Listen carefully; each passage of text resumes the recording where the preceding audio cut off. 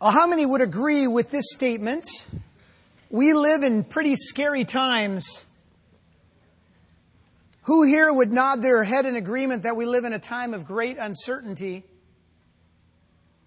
Would many of you admit to being a bit fearful on occasion? We have good reasons to be scared. If we watch the news or surf the internet, or especially if you listen to AM talk radio.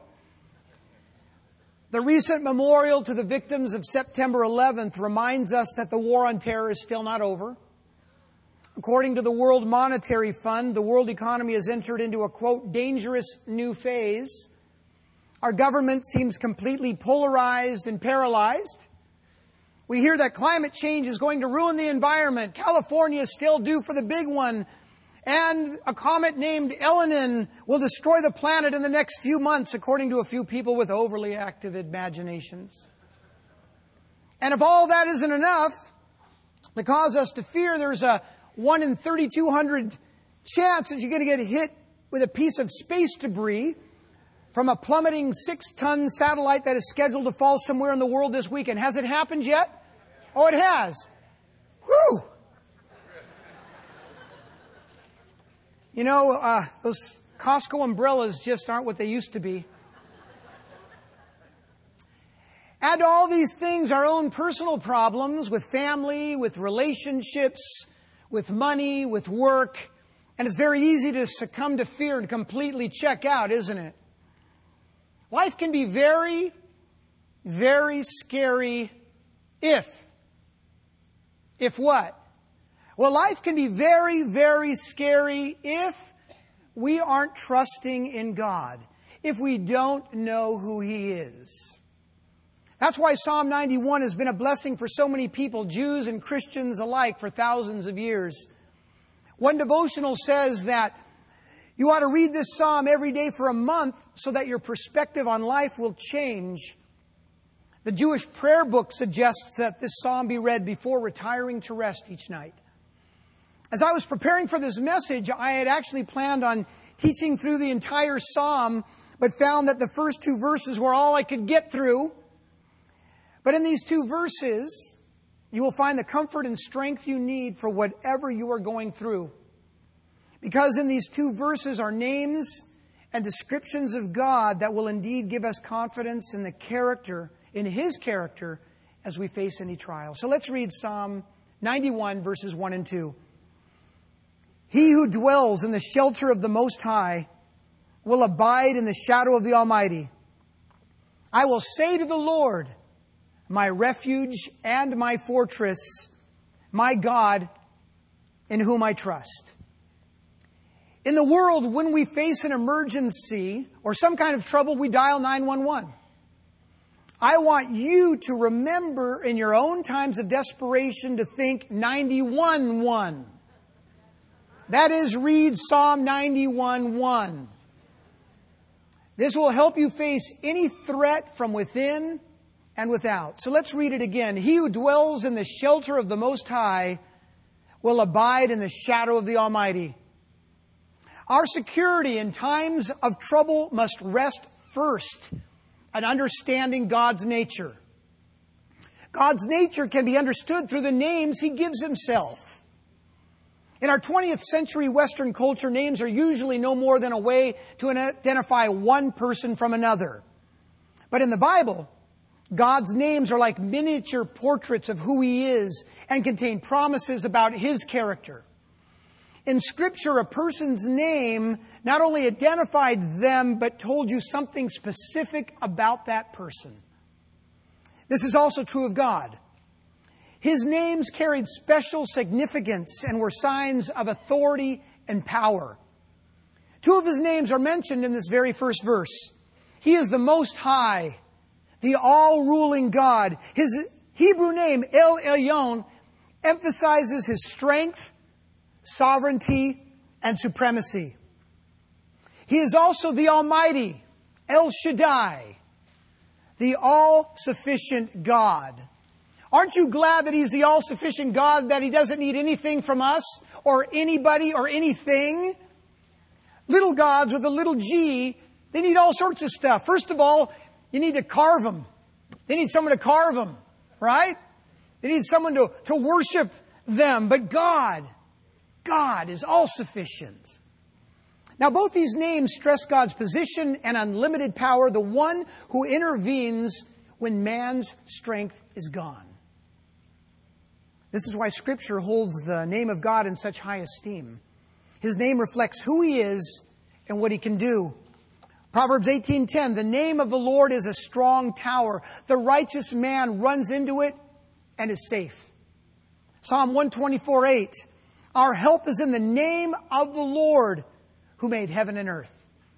Psalm 27, some trust in chariots and some in horses, but we trust in the name of the Lord our God. You could rephrase that. Some trust in their houses or their jobs or their IRA. But we will trust in the name of our Lord. Think about how Satan has changed the perspective of the name of God. Think about how God's name is not revered anymore, but is blasphemed. You go to any movie, and you'll hear blasphemies throughout. They don't say, oh my Gandhi. They don't say, oh my Buddha. They don't say, oh my Muhammad. No, they use our God's name in vain. If enough Americans, if enough people in the world can use His name as a curse word, all of a sudden, they have no more reverence for the name of the Lord. They have no reverence for our God. If you text OMG, you're misusing God's name. God is also described as our shelter, offering an intimate place of divine protection when the storms of life hit us. Psalm 32:7, you are a hiding place for me. You preserve me from trouble. You surround me with shouts of deliverance. Psalm 61:4, let me take refuge under the shelter of your wings. The shadow of the Almighty is also a metaphor for His care and protection. If you want God to be the security of your life, your divine protection, your ever-present help in time of need, there is a precondition. There's a precondition. You must dwell in the shelter of the Almighty. Now, what does it mean to dwell in something? Well, here are some definitions for dwell. To live or stay as a permanent resident. To live or continue in a given condition or state. To linger over, emphasize, or ponder in thought, speech, or writing. Charles Spurgeon puts it this way, the blessings here in these verses, the blessings here promised are not for all believers, but for those who live in close fellowship with God. Every child of God looks towards the inner sanctuary and the mercy seat. Yet all do not dwell in the most holy place. Oh, they run to it at times and enjoy occasional approaches, but they do not habitually reside in the mysterious presence. Some Christians take a very casual approach to God, living as they please, doing what they want, not affected very much by His word or His will or His promises. They go through the motions. They attend church every now and then when they feel like it, when it's convenient. They flip open the Bible to a proverb. Maybe they read the daily bread. Yet they claim to be born again, even though there is no visible fruit in their lives. I go to El Camino College every Thursday at 12:30 on the library lawn, and I talk to the students about the things of God. I'm there offering the other side of the equation. And nearly all those students, except for the blatant atheists, and there are a lot of those too, nearly every student says that they are born-again Christians. So I put them to the test. I ask a simple question. How often do you read your Bible? Invariably, they say, once or twice a week, or not very often. So then I show them my hand. I say, I'm married. If I told you I spoke to my wife once or twice a week, what kind of a relationship would you say that I had? One student said, lousy. I don't need to say any more. I encourage them to examine themselves to see if they're in the faith. I go, I can't judge your heart, but what does that say about your relationship with God if you're not hearing from Him, if you're not communing with Him? When trouble strikes, the casual Christian is adrift. The casual Christian, that's the cafeteria Christian. You've heard of that phrase, I'm sure. The one who picks and chooses what he likes about his faith. It's kind of like a spiritual hometown buffet. Or you might call them the carnal Christian. I don't believe there's such a thing as a carnal Christian or a cafeteria Christian. No, there's got to be the committed Christian or nothing else. But when trouble strikes, the casual Christian is adrift. They don't know what to do because they don't really know God. They may even end up blaming Him, sometimes to the point of cursing Him when trouble arises. I knew a man who was struck with a painful illness. And this illness didn't go away for several weeks, and he confessed to me that he ended up cursing God, using the most vile language reserved for the most hardened gangbanger. And I have to admit, I've known this man for years, but I was shocked when I heard that. But this man who professed Christ didn't dwell with Him in an intimate way. If you don't know the Lord, it's going to be easy to blame God and curse God. Last year, Buffalo Bills wide receiver Steve Johnson dropped an easy game-winning touchdown pass against the Steelers. Then he tweeted this: I praise you 24/7. And this is how you do me? You expect me to learn from this? How? I'll never forget this, ever. Thanks, though. He's blaming God because he missed the touchdown pass. It reminds me a lot of Job's wife when Job was afflicted with a great trial and illness and hardships and problems. His wife gave him some sound counsel. Why don't you just curse God and die? I want to suggest to you, she did not dwell in the shelter of the Almighty. A scribe asked Jesus what the greatest commandment was in Mark 12. And Jesus answered, the most important is, Hear, O Israel, the Lord our God, the Lord is one. And you shall love the Lord your God with all your heart, and with all your soul, and with all your mind, and all your strength. Jesus wasn't kidding. This is not just something that applied then and not now. He still demands total allegiance to Himself. You cannot be casual in your walk with God. If you want intimacy with Him, you must dwell in Him, not just rent a room. For many, though, the demands of living for God are just too much. In Luke 9, there's an account. As they were going along the road, someone said to Him, Jesus, I will follow you wherever you go. And Jesus said to him, foxes have holes and birds of the air have nests, but the Son of Man has nowhere to lay His head. He was saying, count the cost. Count the cost. It's going to be hard. When people make a profession for Christ or are ready to on those college campuses, before they're ready to pray the prayer or make that commitment, I say, let me warn you, if you become a Christian, life's going to be hard. People are going to betray you. You're going to suffer. Your own family may turn against you. You may even die for being a Christian. I've had one man actually change his mind after hearing that. Well, that's good. Because Jesus said, count the cost. Before you go to war, don't you see how large the army is? Before you build a building, don't you count the cost and how much it will be?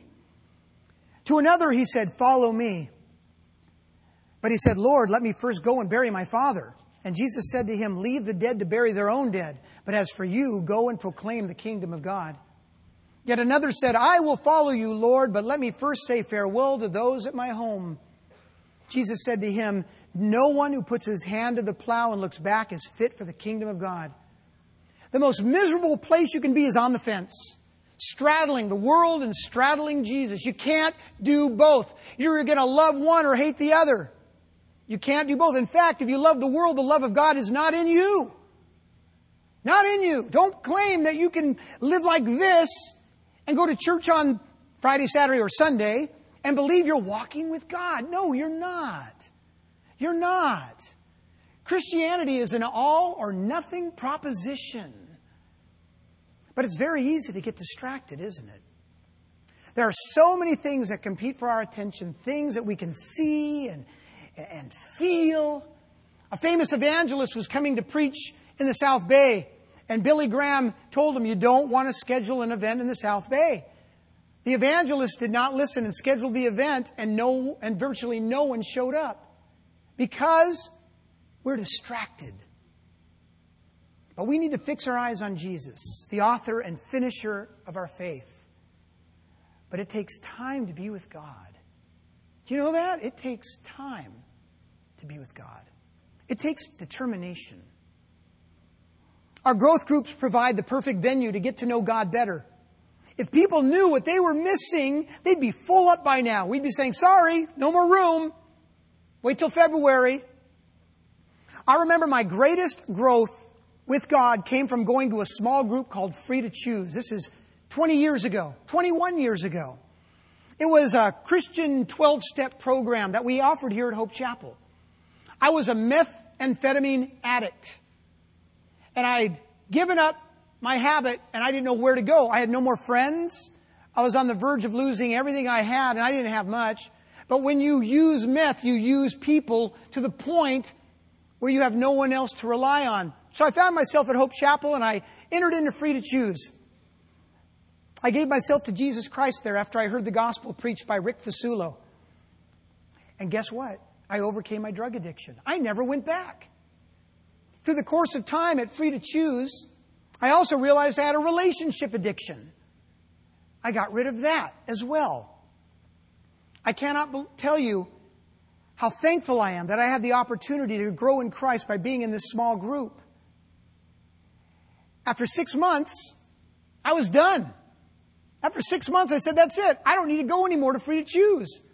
I am not identifying myself anymore as a drug addict or a relationship addict. No, I am a born-again Christian. The old is gone. The new has come. I'm a new creation.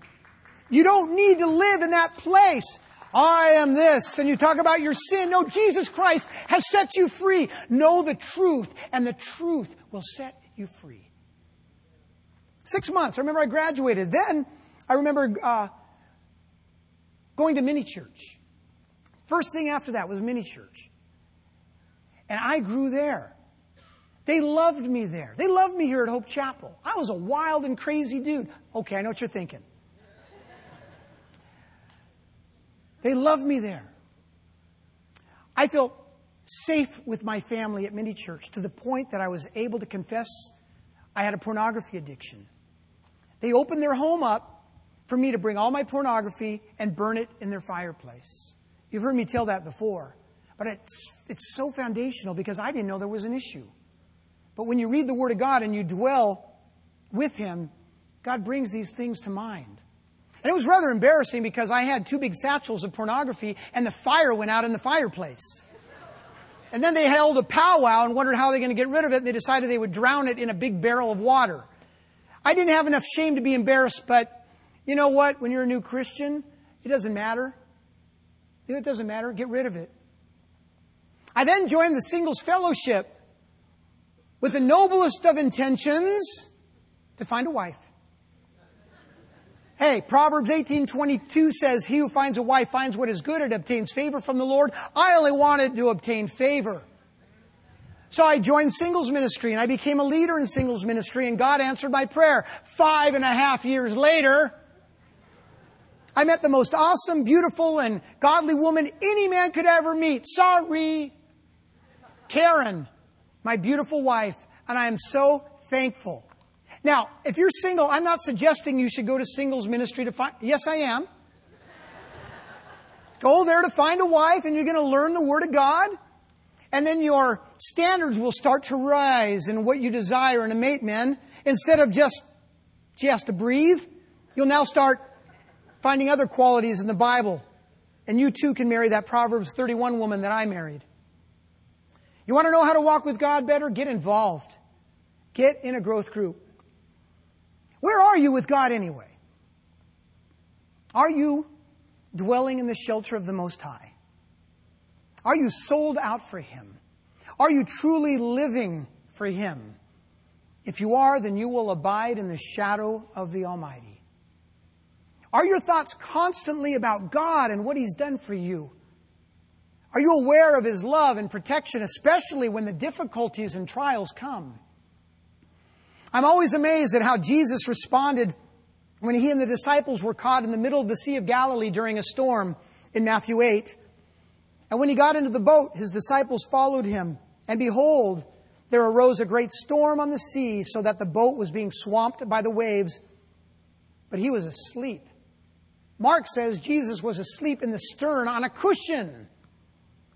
And they went and woke Him, saying, "Save us, Lord. We are perishing." And He said to them, "Why are you afraid, you of little faith?" Then He rose and rebuked the winds and the sea, and there was a great calm. And the men marveled, saying, "What sort of man is this, that even winds and sea obey Him?" Although in His divinity, Jesus was omniscient, in His humanness, He was at the time completely oblivious to the violent weather around Him. Why? He was totally at peace. Why? He abided in His Father. Have you forgotten who Jesus is? God. Jesus is God, and He too can quiet the storms in your life. He can calm the struggles of your heart. He can deal with the problems you currently face. But, and this is a big but, you must abide in Him to know Him better, to trust Him more fully. Now, what does it mean to abide in Jesus? That's one of those churchy sounding words that people rarely use anymore, right?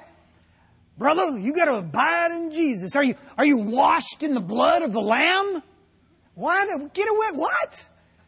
Come on, we don't talk like that anymore. But abide best expresses total communion with God. To abide means to remain, to continue, to stay. John 15, 1 through 11 expresses the thought of abiding more clearly than I could ever explain.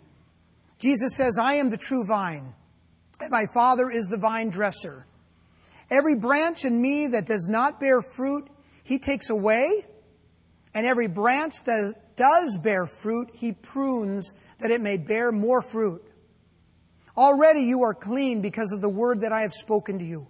Abide in me, and I in you. As the branch cannot bear fruit by itself unless it abides in the vine, neither can you unless you abide in me. I am the vine. You are the branches. Whoever abides in me and I in him, he it is that bears much fruit, for apart from me you can do nothing. If anyone does not abide in me, he is thrown away like a branch and withers, and the branches are gathered, thrown into the fire, and burned. If you abide in me, and my words abide in you, ask whatever you wish, and it will be done for you. By this my Father is glorified, that you bear much fruit, and so prove to be my disciples. As the Father has loved me, so have I loved you. Abide in my love. If you keep my commandments, you will abide in my love, just as I have kept my Father's commandments and abide in his love. These things I have spoken to you, that my joy may be in you, and that your joy may be full. How many of you want your joy to be full?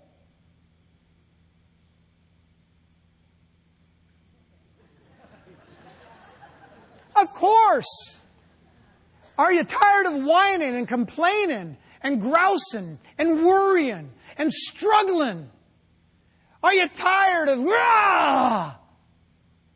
Well, there you go. It's up to you. Right? It's up to you. And then when you do abide in Christ, you can thank God that he gave you the faith to abide in Christ. Go figure that one out. Then you can ask whatever you wish according to the Father's will. It'll be granted to you. So that means your prayers will change from the new car and the new home and the lotto check to God's will. What kind of things would God have you pray? I don't know. Like, Lord, help me to love my spouse more fully like you love her. Lord, give me a heart for the lost. These are all things God's going to answer like that. Boom! God never answers my prayer. Well, yes, he does. He just says no. Abiding means obedience. Abiding means obedience. Are you obedient to what he commands you to do? What does he command me to do? Read your Bible, you'll know. It's not that hard to understand. Mark Twain was reading his Bible, and he said, "What are you reading it for?" He says, "Looking for loopholes." If so, if you're obedient or want to be obedient, if so, you are dwelling in the shelter of the Most High and abiding in the shadow of the Almighty. Not perfect obedience. Yes, that's the standard. Be perfect even as my Father in heaven is perfect. It's got to have a standard, right? He didn't say be okay. He said be perfect. So we keep striving, but we got to keep trusting in Him for that. It's a process. It takes time to learn who God is and how trustworthy He can be. My family, we get up first thing. I get up first thing. My wife gets up first thing, and we read our Bible. Well, after we make our coffee and stuff. And I had my time with the Lord in our bedroom, but I was too distracted. And so I went out to the living room, and it was too distracting. We have a couple of dogs, and, I have a wife. And I go, "Honey, do you mind if I go in the garage? We have a nice couch, and I like it out there, and that's my place. That's my hiding place, the garage. I love it. It's nice. It's a nice garage. It's not a, musty thing." And my children, when they get up, first thing they do is read the Word of God. Do they understand everything they're reading? No. But we're developing in them a habit. That habit, so when they leave, they'll read the Word first thing. It also helps to be around other believers who are also in process. This is why we promote growth groups so heavily. We want you to grow in abiding with Jesus Christ. Being in close proximity with other believers on a regular basis will show you how to trust God. After becoming a Christian, I had to trust God to get out of my $30,000 in debt. My $30,000 in debt caused me such depression before I was a Christian, I even tried to take my life. I didn't know how to get rid of it. I wanted to file for bankruptcy 3 times, but was prevented from doing so. I couldn't even face all the bills I had when I came to the Lord. So I hired someone for $50 to go through all my bills. And she went, "Oh my." So I tried to file for bankruptcy 3 times, but I couldn't do it. Why? Well, as a new believer, we were going through the Bible at the time. The Daily Bible. Who remembers the Daily Bible? That was like 20 years ago. Remember that? So I had it in my heart to file for bankruptcy, and I'm ready to do it, and I hear a message on David and Goliath from Zach. David faced the giant and won. The application, what giant are you facing in your life? And I'm like, oh. So I postponed filing for bankruptcy. And then you know how that is. You hear from God, and then you conveniently let enough time pass so you forget about it. So I was going to file for bankruptcy again. And now I'm hearing about Shadrach, Meshach, and Abednego facing the fiery furnace. They're going to get thrown into the fiery furnace. What fiery furnace are you facing in your life? Like, oh, gosh. Of course, Shadrach, Meshach, and Abednego walked around in the fire, and there was someone in there that looked like an angel, and they were rescued. So, same thing, I postponed the decision and conveniently forgot about it, and I actually was in the attorney's office in the waiting room, ready to file for bankruptcy. And I can't explain why, but I started getting very nervous and sweaty, and I had to run out of that room. And so I was in another fellowship, and the pastor was saying that he was, at one time in his life, he purposely disobeyed God. He made a decision he was going to disobey God. And his friend said, "What do you think is going to happen to you?" He said, "I think God's going to break my ankle." So a couple of weeks after that, he was kicking a soccer ball around in a parking lot. He tripped on a curb and he broke his ankle. And I went, "Lord, I'm not filing for bankruptcy." Someone suggested I go to a financial healing seminar that was being offered at a Signs and Wonders church. So I took my bag of bills and I went to the Signs and Wonder church, and they called everyone in debt to come forward. They were going to lay hands and a supernatural miracle was going to happen and your debt would be erased. And I went running up there, praise God. So great to be a Christian. They laid hand on my bag of bills. They prayed, and I was waiting for that Ed McMahon to come with that check. God answered that prayer. From that church, from them laying hands on my bag of bills. I ended up back at Hope Chapel and signed up for financial counseling. They put me on a 5-year program. First thing they told me that I ought to do was tithe. Wait a minute, I'm working part-time, 24 hours a week. I don't have enough to tithe. You know, you can't afford not to tithe. I did what they said. I remember I was writing a check for $40 a week. So you can figure out how much that is. 10%, $400 is what I was making. And I had a $30,000 debt. I started tithing obediently. Guess what happened? I got out of debt. Not in 5 years, in 2.5 years. Why? God honors us when we honor Him. Now, why do you think I told you that story? You figure it out. I was starting to learn what it is to abide in Christ, to obey Him and trust in Him despite the difficulties of the problems I faced. Being around other believers encouraged me to press on even though the trials were hard, to the point where I wanted to commit suicide before I was a Christian. Now, Hudson Taylor, pioneer missionary to inland China, also faced hard trials. He was so frustrated at the daunting task of supervising many missions in that country that he sank into a severe depression and came close to suicide as well. No matter how much he prayed and fasted, made resolutions, or read his Bible, he could not make any headway. He prayed for faith, for holiness, for peace. He felt even worse. A fellow missionary struggled with these very same issues and shared them with Taylor. Later on, he wrote a letter about how he overcame these negative feelings and attitudes and shared his secret with Hudson Taylor. This is what he wrote.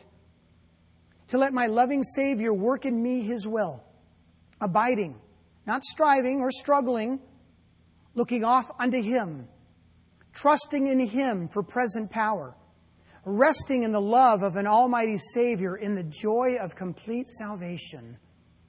Taylor then read the final paragraph.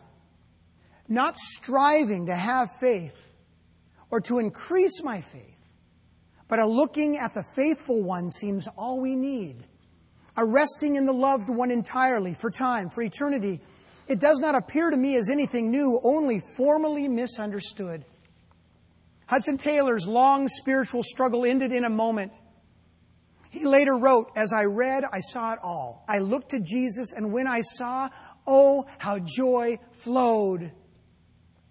Hudson Taylor found his spiritual secret. It was the exchanged life. No longer I, but Christ living in me. Are you living the exchanged life? That's radical. You're saying, Jesus, I'm giving you my life. I want to live your life. The Apostle Paul was able to say from prison that he had learned in whatever situation I am to be content. I know how to be brought low, and I know how to abound. In any and every circumstance, I have learned the secret. I have learned the secret of facing plenty and hunger, abundance and need. I can do all things through Him who strengthens me. Who's the Him?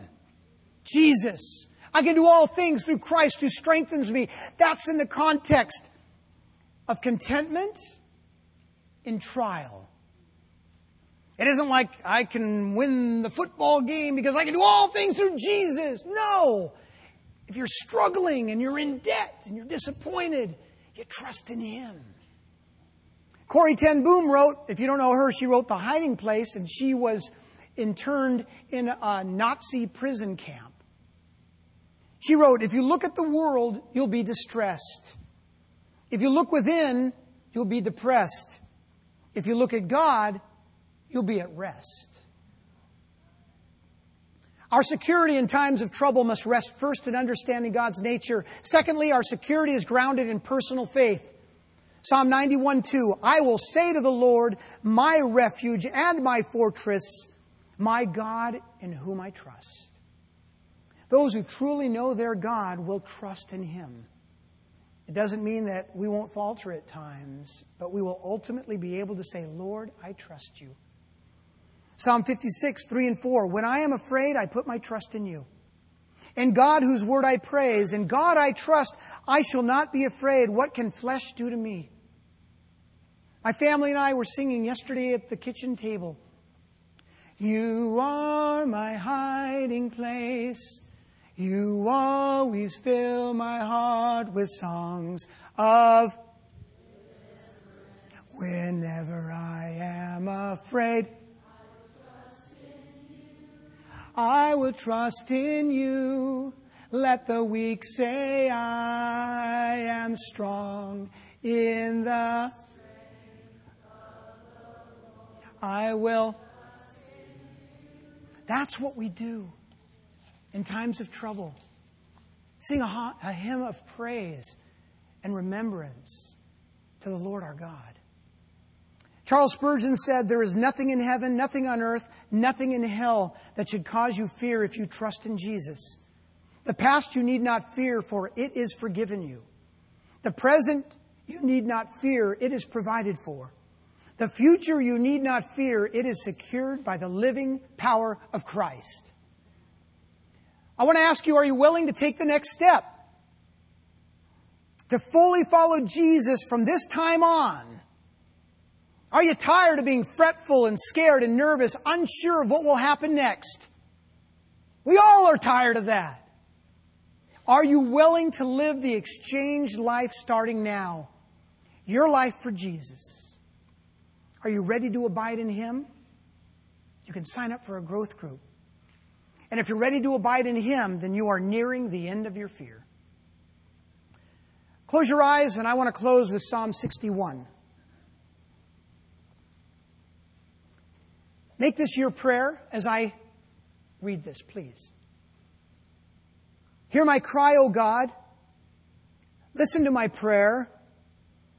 From the end of the earth I call to you when my heart is faint. Lead me to the rock that is higher than I, for you have been my refuge, a strong tower against the enemy. Let me dwell in your tent forever. Let me take refuge under the shelter of your wings. Selah. Think about this.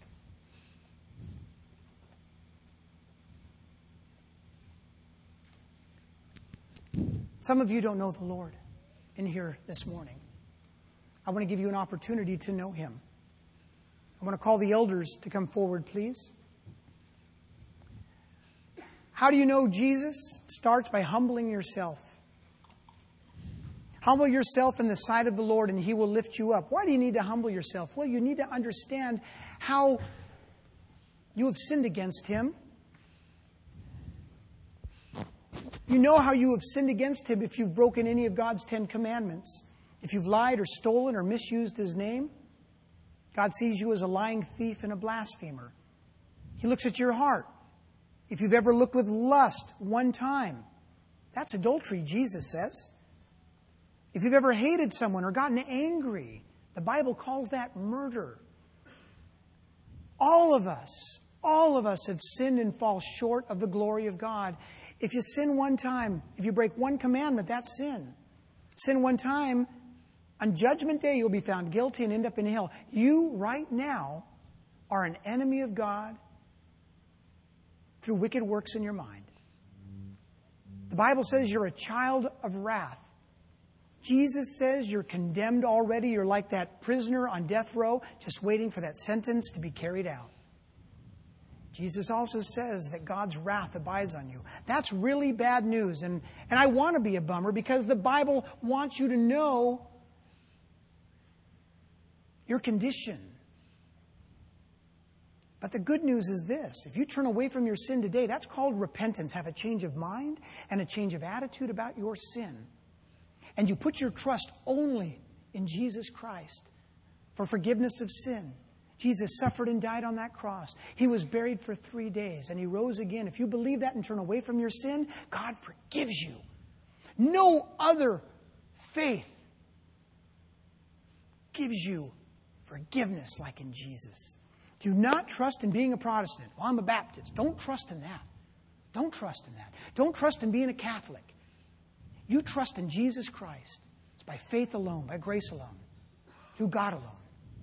It's the only way you can be saved. For there is no other name under heaven given to men by which we must be saved. Today, I implore you to fall upon the mercies of God. While we were yet sinners, Christ died for us. God loves you so much. He proved it by sending His Son to die. Please don't neglect so great a salvation. Today is the day of salvation. You come forward and talk to any one of these elders and they'll lead you in the right way. Today, there's no guarantee you'll make it home. Please, please, please consider my words.